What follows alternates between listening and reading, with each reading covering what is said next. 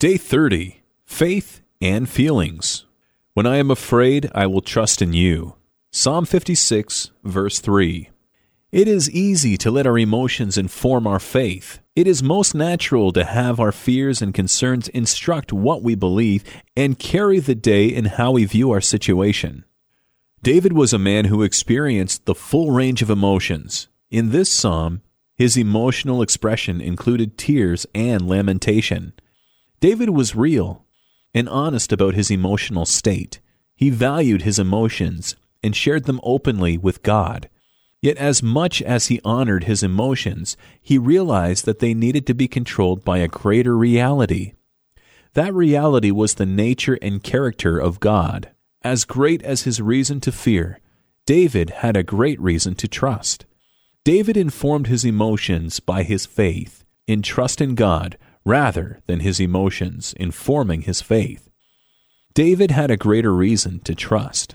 David informed his emotions by his faith in God, rather than his emotions informing his faith.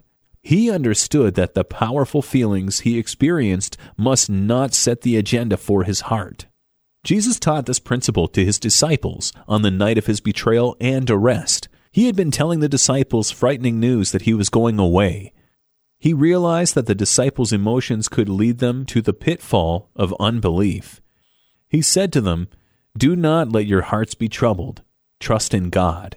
John 14:1.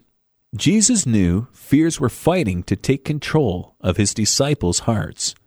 He knew the remedy was trust in God, so he encouraged them to choose trust rather than fear. Is there an area of your life where your emotions are directing your faith?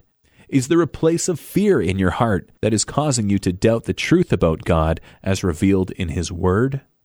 Make the choice to have your trust in God carry the day.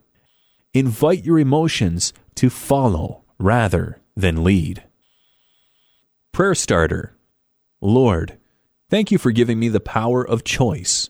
I choose to trust you in the areas that I am afraid.